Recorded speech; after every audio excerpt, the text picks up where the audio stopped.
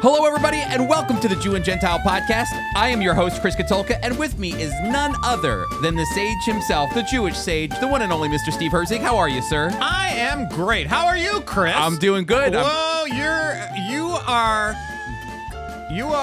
thinking hard. I'm thinking hard. You're trying to position yourself. I'm trying to position myself. I'll just forget about what I was thinking and move on. Well, we can be honest with our listeners. We are getting ready because I'm going to be leaving for Israel. We're preempting the show here, okay? We are actually doing 2 in a week. That's right. And so, hold on a minute. Here we go. Welcome in. Yes, I'm getting ready to go to Israel. We didn't want to leave you high and dry for a week, our listeners. We hope some of you depend on the consistency of the Jew and Gentile podcast. And if you do, thank you very much for listening, but I'm getting ready to go. If you do, they're probably the only ones.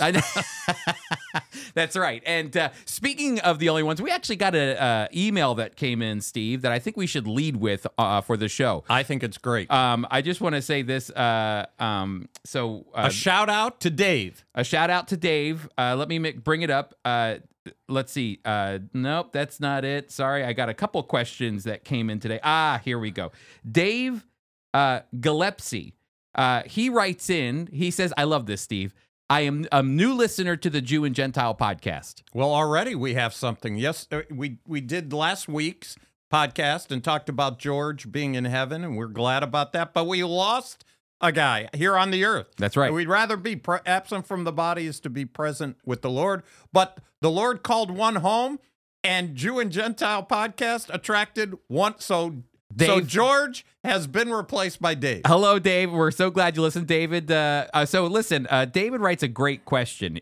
He says, I am a Gentile, and my personal studies of the scriptures have primarily been through the ESV translation, a fantastic translation, an ESV translation of the scriptures, while using many others as references. Does FOI, Friends of Israel, have any recommendations of translations to use while studying the scriptures? Steve, I know you and I use 2 different versions. We do. And I'm sure that confuses people. I'm sure it does.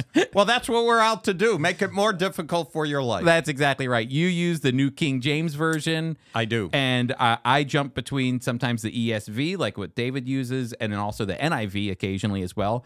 But Friends of Israel, we can use several different translations. New King James is one you use. The ESV is one that we use, and also the new English translation, the NET translation as well. But I know Israel My Glory uses NKJV, the New King James. There's always been controversies about translations, and that's and Dave in his question talked about which translation do you use. It reminds me of a story of 2 Kalishers. We have 2 Kalishers. One's in heaven, Zvi Kalisher, and his son Menno Kalisher. At 2 different times when they were visiting America, the pastors of 2 different churches went to them. It's almost the identical story and almost the identical answer. Went to them and said, here at this church, we only allow one translation. Which translation do you use? And both of them, in one sense or another, I don't have the exact quote for each of them, but I know what they said, and that is, well, that's great that you use one translation. We use the Hebrew. We go right to the source. Yep. So the pastor said, thank you very much. You can use that one. That one's okay. That's right. Well, that's the key. You always get questions, which I think is a great question. What's the best? That was one of my first questions. When I first read the text, it came out of my Masoretic text, which was from my synagogue, my shul. And it was translated to the English. That's a standard Hebrew text that was translated. And so the first New Testament, Old Testament Bible I got was actually a Schofield Bible, but I compared it to the Old Testament text to my Masoretic text. And you know what, Chris? Even on the introduction of my Masoretic text, it says it's kind of after the King James Version of the Bible. Oh, really? It's almost identical. And even places where it isn't, they have an asterisk. Like, for instance, in Isaiah chapter 9, the Lord's going to give you a sign. That's in Isaiah chapter 7, going to give you a sign. A virgin shall conceive and have a son. Well, it puts the transliterated Hebrew and then drops it down where you could read virgin I see. or maiden. So the idea is it is kind of King James, but it isn't King James. You know, again, this should be a podcast in and of itself. When I was at Dallas Seminary, I took a class on what was called it was the study of the Greek, not translations, but the Greek copies of the scriptures. It was called textual criticism, and it looks at all the various Greek and some Hebrew scriptures as well. And, it's really important to understand that those are the origins of the Bible. And the more and more that we're moving along in history here, archaeologists are uncovering more and more Greek texts and more Hebrew texts, like the Dead Sea Scrolls. And so what it does is it opens us up to trying to understand, okay, what was originally written. We actually don't have the original copies. Don't have them. So, but as my professor said, and a brilliant man, Dr. Daniel Wallace, he said, we have so many manuscripts, more manuscripts than any other ancient book in the world, that the original is, he goes, it's in there. It's just, the nuancing of how we understand the translations. The key is we can have confidence in the translations that we have. We're not talking about scriptures that kind of are an overview. Yeah. They're not taking word for word. But New American Standard, NIV, King James, ASV, all those are taking the text and translating. They have numerous scholars who debate every word. It takes a long time. Mm-hmm. And so the bottom line is we at Friends of Israel, and I hope you, Dave, as you're going through the ASV, that you could be... He's in the ESV. The ESV, sorry. You can be confident that the text that you're reading, and that's the key, you're reading is the Bible, is the Word of God, the living Word of God. And that's important. Reading it is number one, and confidence that it's properly translated. Dave, if I can give you a great scripture translation to use, because it actually helps with the translation notes if you're interested in learning more about that. It's called, the one we can use here at Friends of Israel too, it's called the New English Translation, and I think it has something like 70,000 notes throughout the scripture that they highlight to tell you why they made the decision to translate it that way from the Greek or from the Hebrew, given all the different manuscripts that are out there.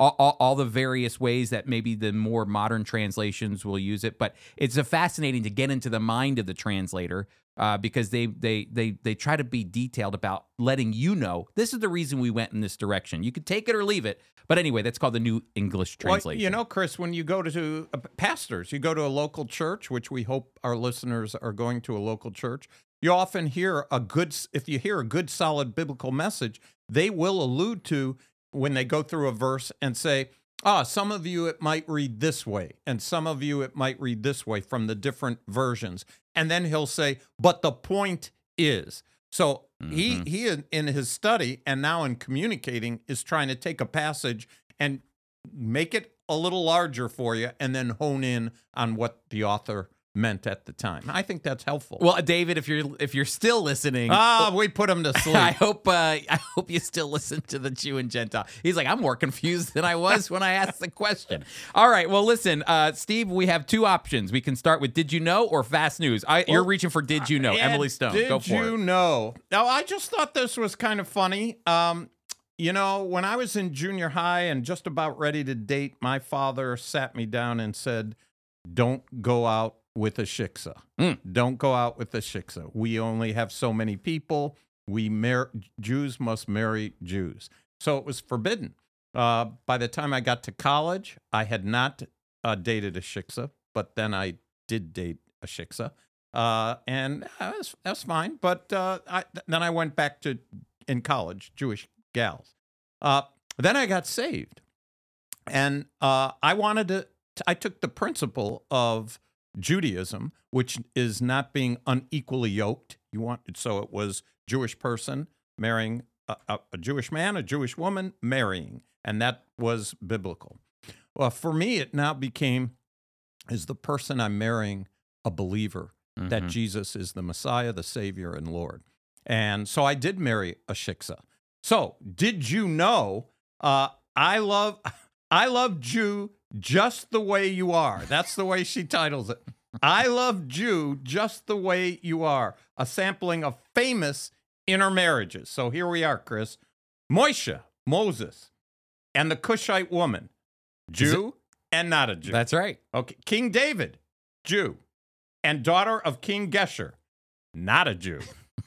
Esther, Jew, and Ahasuerus, king of Persia, Not a Jew. not a Jew. Sammy Davis Jr., and in parentheses, she has best Jew ever. And Swedish actress May Britt, Not a Jew. not a Jew. That is a huge jump. I like what she did there. Moses, David, Esther, and Sammy Davis Jr. At least he was Sammy, right? How about this one? Ben Stiller, Yes. Jew. Jew. and actress Christine Taylor, not a Jew. Not a Jew. Lauren Bacall, Jew, and Humphrey Bogart, not a Jew. Woody Allen, Jew. Soon Yi Previn, not a Jew. Jon Stewart, Jew, and Tracy McShane, not a Jew. So there you have it. I got one more. Steve Herzig. That's Jew. right. Alice Herzig. Not a Jew. And great gal. That's How many years you've been married?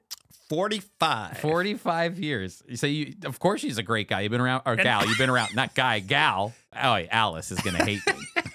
She's gonna hate me. Yeah. You talk long enough, you're gonna put your foot in. There you go. That's normal. That is quite normal. Okay, so all right, Steve, let's move to fast news, and then we're gonna get to Revelation fast chapter news, 13. fast And news. here we go. You ready, Steve? I am ready. All right, I'm doing Times of Israel. You are doing Jerusalem Post. And here we go. In Berlin, Netanyahu says proposed judicial override clause could go too far. The prime minister insists Israel is and will remain a liberal democracy as German chancellor urges him to consider President Herzog's alternative reform proposals. Israelis protest judicial reform in the third national day of disruption. When Herzog's bid to save democracy crashed into Netanyahu's dash for absolute power, why did the president claim much was agreed on and the PM delayed his trip if the coalition was about to deride Herzog's plan and denounce him? Well, the Israeli police struggle to remove protesters from a lone highway. That means Jewish people all over the place, and they got to get them out. That's a major highway system that runs up the coast, and I'm going to be on that road soon, probably stuck in traffic. Probably stuck in traffic. That's right. Is right. After suspected Hezbollah bombing, Gallant warns those responsible will regret it. Defense minister briefed on Monday morning. Blast carried out by man who infiltrated Israel from Lebanon says Israel will retaliate. Israelis take to the streets nationwide, so it's not only on a lone, the day of disruption in pictures, so they'll show it to you if you want to see it. Yay. UAE, the United Arab Emirates, to donate $3 million to rehabilitate Palestinian town ravaged by settlers. No White House visit for Israel's Netanyahu as U.S. concern rises. So Netanyahu and Biden, not personal friends. It's your families that burned in the Holocaust, Likud minister tells critics. Gevalt stands by Knesset speech but says she regrets using language suggesting Sephardim should be care less about the victims of Nazi genocide. Go ahead, Steve. You got one more in you. Ukrainian cluster mine artillery stalls Russian forces in Uledar, UK intel. All right, everybody. That's fast news.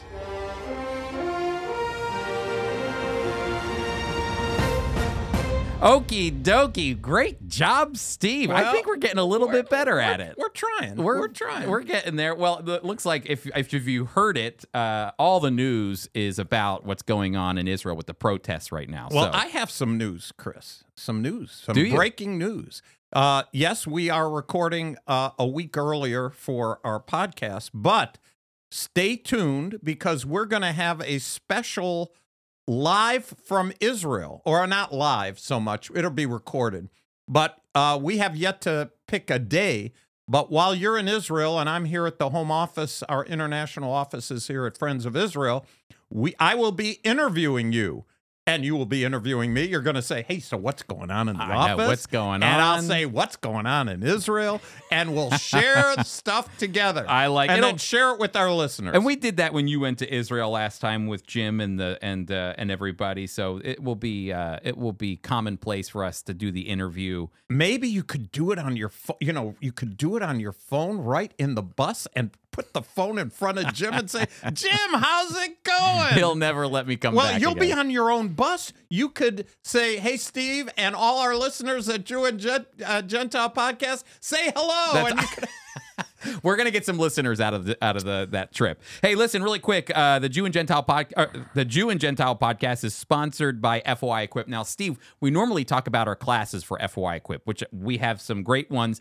Right now, Tom Simcox will be wrapping up his class on Messianic prophecies. You can still go to. It's free. And then we're in April. We're going to have Ty Perry. He's going to be teaching a class on Holocaust remembrance. And you can register for those classes. They're live, they're online, they're free by going to foiequip.org. But Steve, you know what we rarely talk about as a part of FOI Equip is not only our online teaching, but our actual ministry that people can get involved with. And I'm thinking about the Encounter program that will be running this summer. There's going to be 3 opportunities for our listeners to encounter the Jewish community of the Northeast. Chris, I always get excited when we can introduce the Jewish people, Jewish culture, Jewish life by getting people out of their comfort zone and going to New York City, to Philadelphia, to Cherry Hill, New Jersey, to meet Jewish people, to interface with them.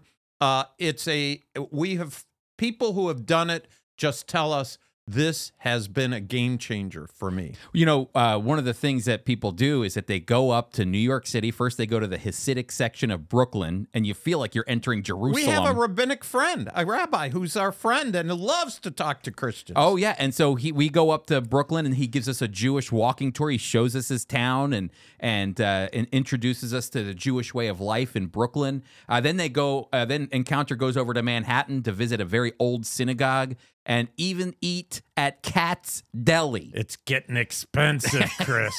A sandwich. When I first went to Katz's my first time, I think it was $17. I think now it's $30. Yep. But I'm telling you, first of all, 2 people could eat one sandwich. 100%. And secondly, it's the best, for me, it's the best corned beef I've ever had. And it's still the same building, same deli experience, especially as delis are dying. This is a mainstay in the deli world, Katz Deli, very Jewish environment, which is fantastic. But then you go to a synagogue service in Philadelphia, and then you do volunteer work in South Jersey. Honestly, the largest Jewish community outside of Israel is right here in the Northeast. We want to introduce you to it. It's $450 per person. That does not include flights or getting here, but that includes your hotel stays, several of your meals, and you do like I said, a Hasidic walking tour. You do an Orthodox Shabbat Sabbath service. You go to a Holocaust museum. We drive you around. We take you around. No, we take you around. We have, in fact, one of our new equipped teachers over the summer. He'll be teaching church history.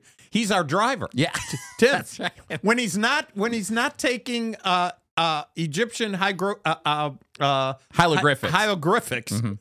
He is leading us around on Equip, driving in New York City. It's fantastic. So if you're interested, you want to enjoy an authentic experience that opens your eyes to the Jewish community in New York, Philadelphia, New Jersey, to engage with the Jewish people, to honor their past, and to learn about the hope that awaits them, I want you to please come and do our Encounter program. To learn more information about this, you want to go to foi.org/encounter. Again, that's foi.org/encounter. And we will see you here at the Friends of Israel headquarters too, which is fantastic. All right, Steve, Revelation chapter 13, the beast is coming out of the sea, which is a great segue as to one of the reasons why the question of the Antichrist. Is he Jewish? I mean, if he's the Antichrist, isn't he going to be the anti-opposite of the Jewish Messiah? So won't he be Jewish?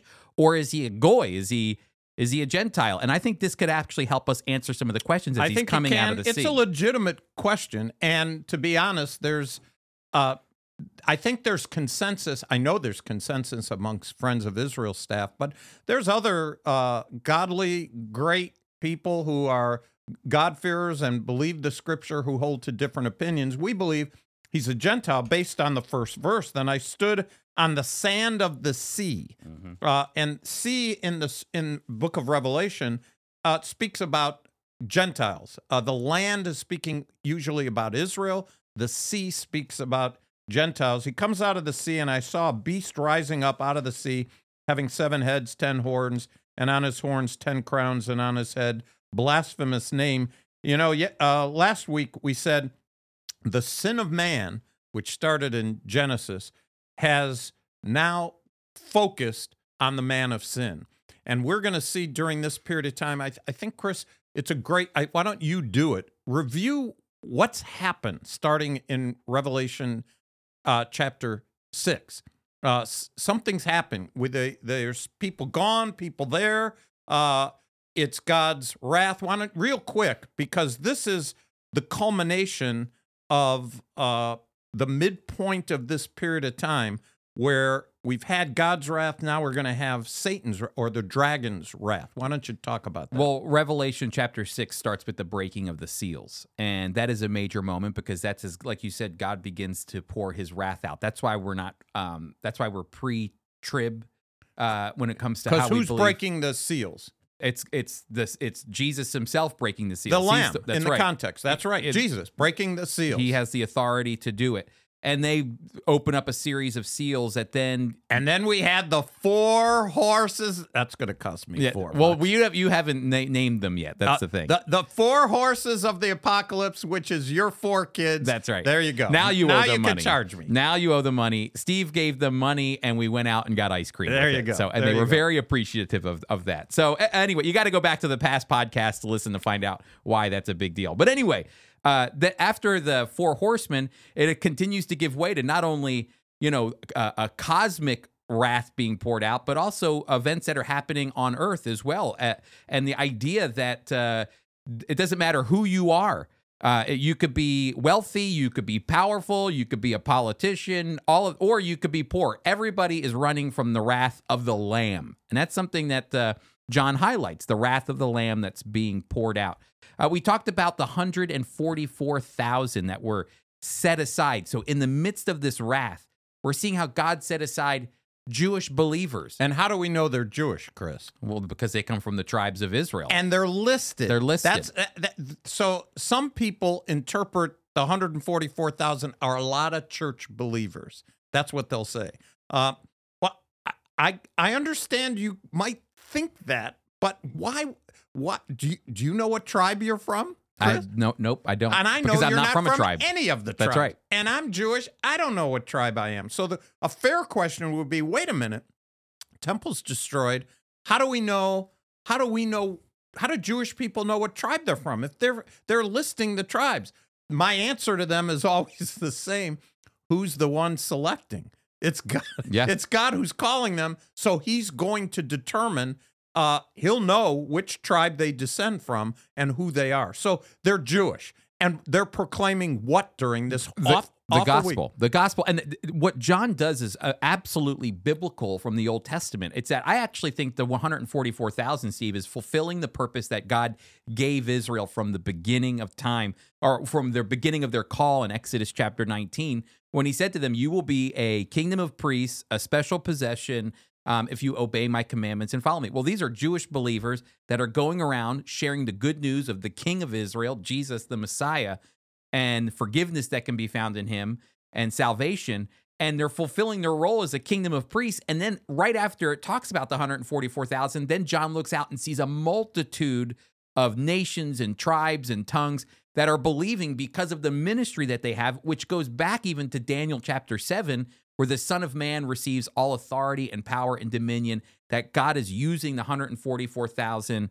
to minister to the world. So you have that picture of God choosing Israel, and God even says in Exodus 19, I'm choosing you even though the whole world is mine. And that's the point, is I'm choosing you to bring the message of hope to the world. 100%. Verse 2 says, now the beast which I saw was like a leopard. His feet were like the feet of a bear, and his mouth like the mouth of a lion. The dragon gave him his power, throne, and great authority. And I saw one of the heads as if it had been mortally wounded, and his deadly wound was healed. And all the world marveled and followed the beast. Chris, one of the things we have as the beast described is that he's going to deify Satan. Mm-hmm. This is the dragon, which we know is Satan, chooses this man who's going to be Mr. Wonderful to the world and is going to, as the text talks about, well, actually in verse 2, Chris, what book, when I was in Bible college, I took 2 books at the same time, the actual course. It was called, we abbreviated, Dan Rev. Mm-hmm. Dan Rev. Dan Rev. And the reason we did is as you're reading either one, if you're in the Older Testament and you want to find out some of the things that even Daniel didn't know about that was sealed up to him, you go to the book of Revelation where it's unsealed. Mm-hmm. Or if you're in the book of Revelation and you hadn't ever read Daniel, then some of the descriptions here, especially as it relates to animals, that goes back to the dream that Nebuchadnezzar had. Mm-hmm. And so the course I took was Dan Rev because it helps us here as you have this description. Well, and also because Daniel and what Daniel wrote and what John wrote in Revelation carry the same theme. And the theme is that the kingdoms of the world are falling away, they're passing away, and God is raising up his kingdom. Now, see, Daniel probably saw that coming sooner than he thought. But here in the book of Revelation, we see, again, John is saying the kingdoms of this world, now that we're because we're actually in the 70th week of Daniel, that's the tribulation period, the kingdom of this world is going to pass away. And people are going to cling to this kingdom as long as they possibly can, like a ship that's sinking. But the kingdom that God is bringing will come down in its fullness, just as Daniel had prophesied. And now we're seeing in the book of Revelation, so the kingdoms of the earth are passing away. And even Jesus said, my kingdom is not of this world. And you know what? Oftentimes I think people read that and they go, oh, it's a completely spiritual kingdom because it's not of this world. Well, no, it means my kingdom is not of this world. It's not this, whatever kingdom you see right now is not God's kingdom. God's kingdom will come down, and the Son of Man, as he's coming on the clouds of heaven, will bring it. And so, again, I think we have to be careful how we interpret the kingdom. It can't be spiritualized to the point where it's a distant, heaven is far, far away. No, what we're going to actually see is in the book of Revelation, God is going to remove the kingdoms of the earth and establish his kingdom on earth later on as we go through Revelation. Well, Chris, I often tell people I was a Messianic Jew before I became a believer. Yeah, that'll hurt your head. That's right.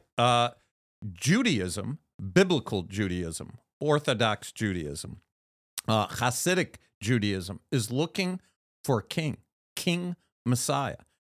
They know that this earth is not the way it's supposed to be. I knew that. They're looking for a person to come to bring righteousness, holiness, because there isn't any of that around. Mm-hmm. And so when I became a believer, I just realized, I always looked for the Messiah, Messianic. I just didn't know that he came. The identity of the Messiah, who he is critical to biblical Judaism. Now, you can meet a Jewish person, and there are many of them, and you say, do you believe the Jewish scriptures? No, yep. I don't. Emily Stone, you were looking up in the index, Messiah, Bupkis. Yeah, Bupkis. Yeah. They, in fact, one of the things we read in Did You Know is that Reformed Judaism has rewritten some of the liturgy to take out areas that involve miracles, that involve a future kingdom. A resurrection. Which is very Jewish. I mean, even leaving Jesus out of it, resurrection is really important in biblical and traditional Judaism. But the more modern we become, and that was attributed back in the late 1800s, that's the birth of Reform Judaism, questioning the text. We go back to Dave and translations, and there's Jewish people, higher criticism, say, no, this author didn't really write that. It was a different author, and they change everything. And I think it's important. So That's good. And so we're talking about this beast who comes out of the sea. And Steve, I mean, we're not even out of the first 2 or 3 verses here, but I want to just highlight this. It had 10 horns and 7 heads and 10 crowns on its horns, and on each head a blasphemous name. You know, again, that goes back to the book of Daniel, as you were talking about, and these 10 kingdoms that will come and be unified under the Antichrist. We're talking about a global reign. You know, right now I know that we function in the realm of democracies and everybody has, and socialism, and we all are wondering, what's the best system, and we all have different countries, different ways of governing, all of these. These are big questions that we're dealing with now. Well, by the time we get to this in the book of Revelation, the world has come to a conclusion that we should unify ourselves under one individual, and that will be the Antichrist. And so, again, this is a global rule, and somehow even the nations of the world redivide the lines on how they relate to the Antichrist, his 10 rulers, 10 kingdoms globally that unite under him. And so that is something that goes back to the book of Daniel. But I want to highlight something that again, it's an imitation, because Satan is just imitating here. Later on, it says this in verse 3. One of the heads of the beast seemed to have a fatal wound, but the fatal wound had been healed, and the whole world was filled with wonder and followed the beast. Isn't that amazing? Here is basically an imitation of what happened to Jesus. Jesus had a mortal wound. He died and resurrected 3 days later, and we worship him for being the resurrected king, and validating all of his miracles and all the things he did. Now, here's a guy who has a fatal wound but survives, it seems like, and the whole world believes in him, and they marvel at what he does. And later on, he'll even bring signs and wonders, like bringing fire down from heaven and things like that, to win the hearts of the world to his plan. Well, last week you talked about the false Trinity. We talked about that.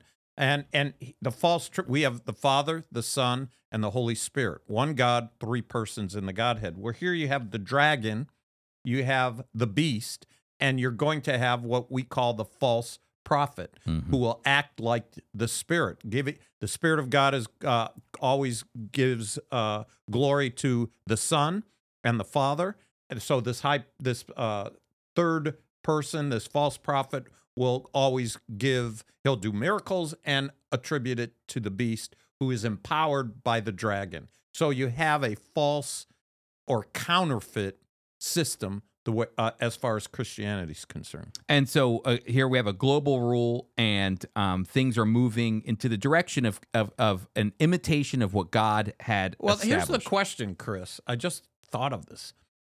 Uh-oh. Look, I know, we're in trouble. He's thinking, everybody. Well, think about the way our culture has become now and what people believe. I mean, passionately. I think of the culture and what's going on in schools. I think of what's going on in politics.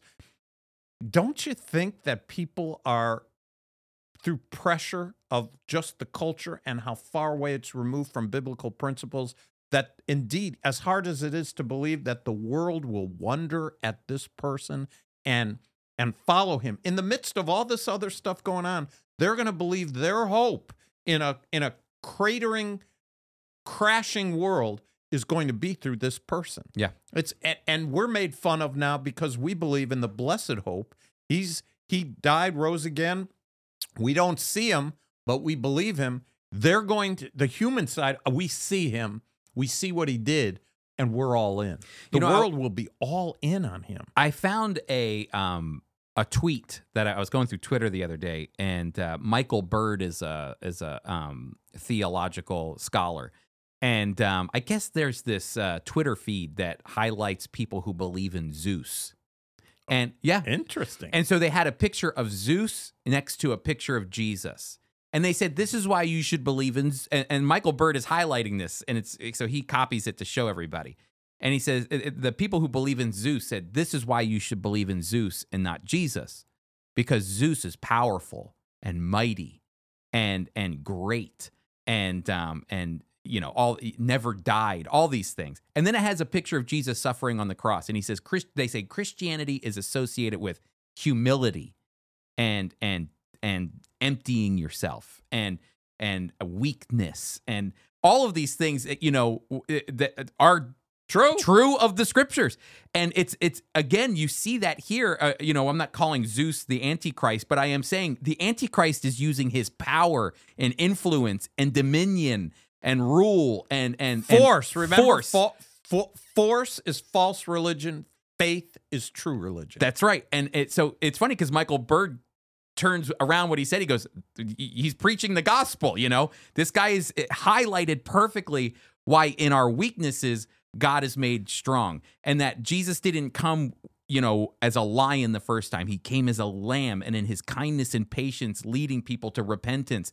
And all of these amazing pictures. But what do I see here? I see the same thing. Satan is forcing people to believe. And like you said last time on the podcast as well, here, the opposite of what we have is faith. Faith in the King who died and resurrected, that in his weakness, God exalted him. Christianity is counterintuitive to humanism. Yeah, 100%. And it's hard for us in our natural state, apart from God's grace, to be willing to humble ourselves. But isn't it interesting that Paul says every knee will bow? I remember hearing that for the first time, and I was in a church, and he said, so you could bow the knee, every knee will bow, every tongue confess that Jesus Christ is Lord. That's going to happen, everyone. So the question is, will you do it willingly or will you be forced? Mm-hmm. There will be a time that everyone, believer and unbeliever, will bow the knee. For us as any believer, for sure, the one thing that will happen when you see him face to face, just remember I talked about, boom, they're down. Every time they were in the presence of God, boom, they're down. That's right. Every single time. I think unbelievers won't want to bow the knee. They won't want to, and they'll be forced. Stubbornness, and God will break the stubbornness. He will. But those of us that believe will rejoice, will gladly bow before his presence. Boom, we'll be down. Yep. No problem. Exactly right. Well, Steve, I think that we've done a good job setting ourselves up for the remainder of Revelation chapter 13. We'll go a little faster next time. Yeah, Chris. but it's good for people to see that sometimes you have to park in a place and talk a little bit. And this is because the Antichrist has been something that was talked about by the prophet Daniel. Jesus reiterated the coming of the Antichrist. Paul reiterated the coming of the Antichrist, and now John is giving us more detail about the Antichrist. Of course, it all wraps back to Daniel as well, but that there would be somebody that would be the opposite of who Christ is. And it's important to highlight this because we won't be here for the events, but it's important to know the events that will take place. Well, obviously God thinks so, but we always say this at any of our conferences. We've said it in our Equip courses.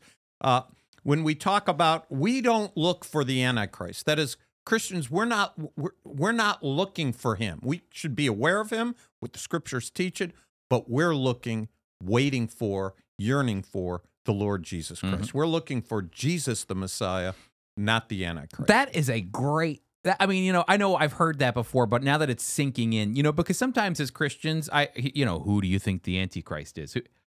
I don't know. As you would say, sei gesund, live and be well, do your thing. But your focus should be on the coming of the Lord, the true Christ, the true Messiah. There will be believers in a time period who will have to have this information and read it, and it will apply directly to them during that 7 years' time. And they'll be using that as ammunition to share to people who don't believe, to not take that mark of the beast, to refuse it, because even if in your pain and agony, once you take it, you're in trouble. Mm-hmm. And it talked about that. We talked about that last week because in chapter 12, it talks about the fact that there are believers that were willing to give up their lives for the gospel. They were martyrs, and that's because they wouldn't end up taking the mark of the beast. But all that to say, Steve, why don't we go ahead and move on into the news? You found this. You sent this to me this morning I was up at 4:15, and I got a text from you at 3:59 a.m. That's right, people. Steve and I text at 3 o'clock in the morning. Well, it was one of those nights where, I don't know, do you ever wake up in the middle of the night and I just knew I wasn't going back to sleep. I knew it was over. eyes up.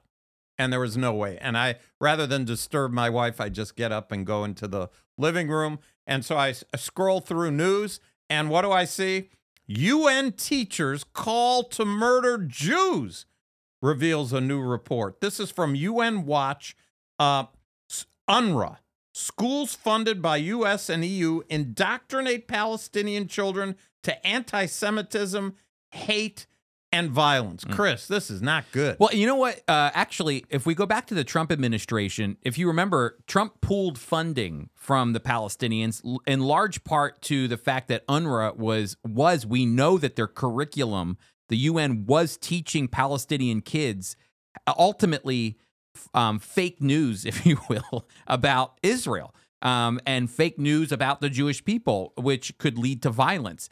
In fact, we had Bassem Eid on for a FOI Equip class, and I met Bassem Eid in Washington, D.C., because he was there as a Palestinian man lobbying in Congress saying, you've got to stop giving money to UNRWA because their curriculum is teaching Palestinians to hate Jewish people. Well, now guess what? It's still happening. And so there's listen to this, Chris. UNRWA Lebanon teacher Riyad Niemer venerated Al-Aqsa Martyrs Brigade's commander Ibrahim Nabluski as a martyr and the noblest of souls. Nabluski's cell had been responsible for several attacks on Israeli soldiers and civilians in the West Bank, including an attack on a Jewish holy site, Joseph's Tomb, in Nablus. UNRWA teacher Niemer's post also encouraged others to follow his path by posting the video of his funeral procession, which called for peace unto martyrs who have commanded us to follow the path they had taken. In other words, a teacher teaching students to be a martyr, to blow yourself up, to die for your... We talk about martyrs. Mm-hmm. We talk about martyrs in Christianity who die because of their stand in Christ. They're not killing people. They end up being killed. Mm-hmm. Martyrs here that are encouraged here in this, talking about the UNRWA supporting those who are saying, we need to kill ourselves and take others with me to be martyrs for Islam. It says this, UN Watch and Impact are calling on the agency's major funders to ensure that taxpayer funds to UNRWA, which is the United Nations Refugee Work Association or something of that nature, are not used to support teachers, schools, and school districts that teach anti-Semitism and hate, and to hold the agency accountable per its commitments. With a budget of $1.6 billion, nearly 60% of which goes to education and a staff of 30,000, the UN agency might be the most heavily funded educational undertaking in the history of the international aid. You know, it's a great conversation, too. This is probably another conversation, but, you know, UNRWA and the Refugee Relief Act in the UN toward the Palestinians is an ongoing thing that goes back to 1948. Most of the time, refugee committees are formed and then they disband because the refugees become citizens. Well, the problem is that Palestinians, they left and then they came back in and they made them refugees in the land in perpetuity. So instead of it just being, okay, let's end this thing and let them take care of themselves and govern themselves, what ends up happening is that the Palestinians are in like their third generation of being a refugee. And it's almost as if it's, all these other refugee committees have closed down, they move on. This has kept going and continues to receive funding. And so there's always been calls to defund this refugee. It's a business now. It's a business. Chris. And that happens in $1.6 billion. A lot of political things that people don't want to solve them because they'll take their jobs away. And this is one of them. That's one of them. All right, Steve, the next news that I wanted to bring up has to do with actually something you had mentioned earlier in this, which is that I found on the Jerusalem Post is Israeli right-wing leaders call for unity at Joseph's tomb. During the visit, armed clashes broke out between Israeli forces and Palestinians in the area, with 3 Palestinians injured amid the clash. But here, listen to this. Culture and Sports Minister Miki Zohar and Heritage Minister Amichai Eliyahu called for unity among... We're great with names, Chris. We're killing it right now. Yeah. called for unity among the people of Israel during a visit to Joseph's tomb in Nablus on Wednesday night. So here's what happens. Israel's in an uproar right now. They're divided over this judicial system. So what do these leaders? Go to Nablus. They go to Nablus. They go to a Palestinian territory to go to Joseph's tomb, and they're trying to say this. Hey, look, Joseph's brothers did a horrible thing to Joseph, but Joseph was able to turn around and say, what you meant for evil, God meant for good, and he unified with them. And so he's saying that they're arguing to the Israeli people while they're in a Palestinian territory. Let's all get together and let's unify. Well, you know what I would do if I was on one? You're on one of the sides here, and they're going to use Joseph. Do you remember what? I'm not sure that's a good illustration, because do you remember what Joseph did? Joseph was dressed as an Egyptian. He was bedded in the culture. 100%. So they didn't recognize him. So in Yiddish slang, he did a nyit. Is that a Yiddish word? I don't know if it's Yiddish. It's a nyit. I want to get you. What does he do? He keeps it a secret. He makes them go to his father. Oh, yeah, back and forth. He takes one of the sons hostage. That's right. You stole something from me. I think it's fair enough to say Joseph ultimately brought everybody together. But if you're on one of the sides, say, okay, we could follow Joseph's principle. I want to nyit you just a little bit before we do it. What do you think? And the Palestinians, too, because that's where we're going. I don't know. What do you think, Chris? I don't know if they're thinking that deep about it like we are, but I see what you're saying. Joseph didn't just say, "Oh, no hard feelings at all. That's really me." No, he did. He made them jump through hoops. He made them perspire, Chris. Oh, yeah, big time. Jacob was concerned. I'm not going to have my son. What are you, crazy? Yeah. They're not going to take my youngest son. They're going to kill him. He made them jump through all kinds of hoops. Here was the quote. We stand at Joseph's grave and draw strength from the eternal roots of the Jewish people, says Dagan during the visit. Joseph chose unity with his brothers despite everything, and we should learn from Joseph the righteous. There are ideological differences, but let's not raise a hand against his brother. But, Chris, we're for unity. Obviously we're for unity. Joking. I just thought Joseph, No, he got him. Did they really? It's just the irony and then to me they're is in Nablus. They're in Nablus. You've got Palestinians that are frustrated and angry with them. You've got the liberals who are frustrated and angry, and they're saying, "Hey, let's all get together and unify." Okay. All right, everybody. All right, so here we go. Steve, Yiddish word of the day. Oh, the Yiddish. You want me to do it? I want you to do it because I think you were raised with this word. I think you emanate this word. Oy Gevalt. Oy Gevalt. Oh, did we hear? I used to hear Oy Gevalt. My father said Oy Gevalt. My mother said Oy Gevalt. We said Oy Gevalt.